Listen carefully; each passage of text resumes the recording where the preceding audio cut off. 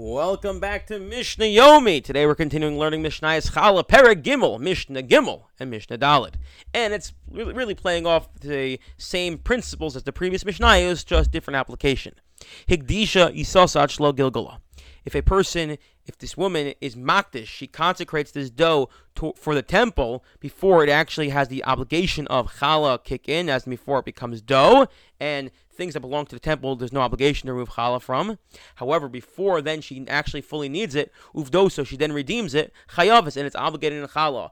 Although there was a time when it was putter from challah, really that's not true, because at no point was it obligated in challah. I mean to say that although this flour for a few moments belonged to the temple, and in the event that you were then to have taken this flour and needed it, it would putter in challah. Well, that never ended up happening because she was makdish it. She consecrated this dough, and she was podeh all before she even went along to make this into dough, and therefore at the very onset of it becoming dough, when the challah obligation kicks in, there was an obligation, so therefore she has to take off challah, and we ignore the history that at one point it belonged to the temple.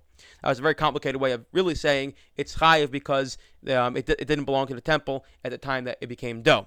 Mishna's galgala, however, what happens if upadosa? What if she's only makdash, she only consecrates it after it's chayiv in challah, and then she redeems it, chayavas as well. It's also chayiv. Why? Because at the moment that she finished kneading it, it belonged to her, and therefore she's chayiv in challah. And this is we're going to see this. And we'll see in the next mission, which we've seen elsewhere. If she's makdash it before it's chayiv and challah, the Gilgal HaGizbar, and then the dude in the temple, the Gizbar, he's the one who finishes it and makes it into dough. So that would be the time when it would be obligated in challah, but obviously it's not obligated because it's in the temple.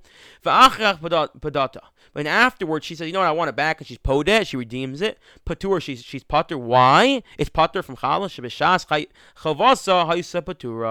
Because at the moment that it would have been obligated in challah, it was patur because it was in the hands of the Beis HaMikdash. Kiyotzeba, and we'll see this. We've seen this Mishnah elsewhere. Hekdish peiros achlo bol anis hamaisros upodin. If a person has peiros that haven't been finished and fully processed yet, so there's no obligation in maisros, and he's makdash them to the mizbeach, he consecrates them to the Beis HaMikdash, and afterwards he's podeh. Chayav, and he's chayav in taking off maisros. Why? Because he ends up ultimately completing it when it's in his hands. Or if it's fully processed and only then he consecrates it toward the temple estate, upoda, and then he redeems it, then as well chayav, and he's obligated in maisros. Why? Because it was obligated before he even gave to the Beis HaMikdash. The only case would be again is hekdishat lo nigmara. He's makdash them before they're fully finished being processed. Ugamran hagizbar, and the temple dude, the gizbar, is the one who finishes processing these fruits, this produce. And then he has a change of heart, the initial owner, and says, I actually want to be podem, I want to redeem them. Paturin, why? How you paturin? Because the moment when they would have been chayiv, they were exempt because they belonged to the Beis HaMikdash. I wish you all a wonderful day.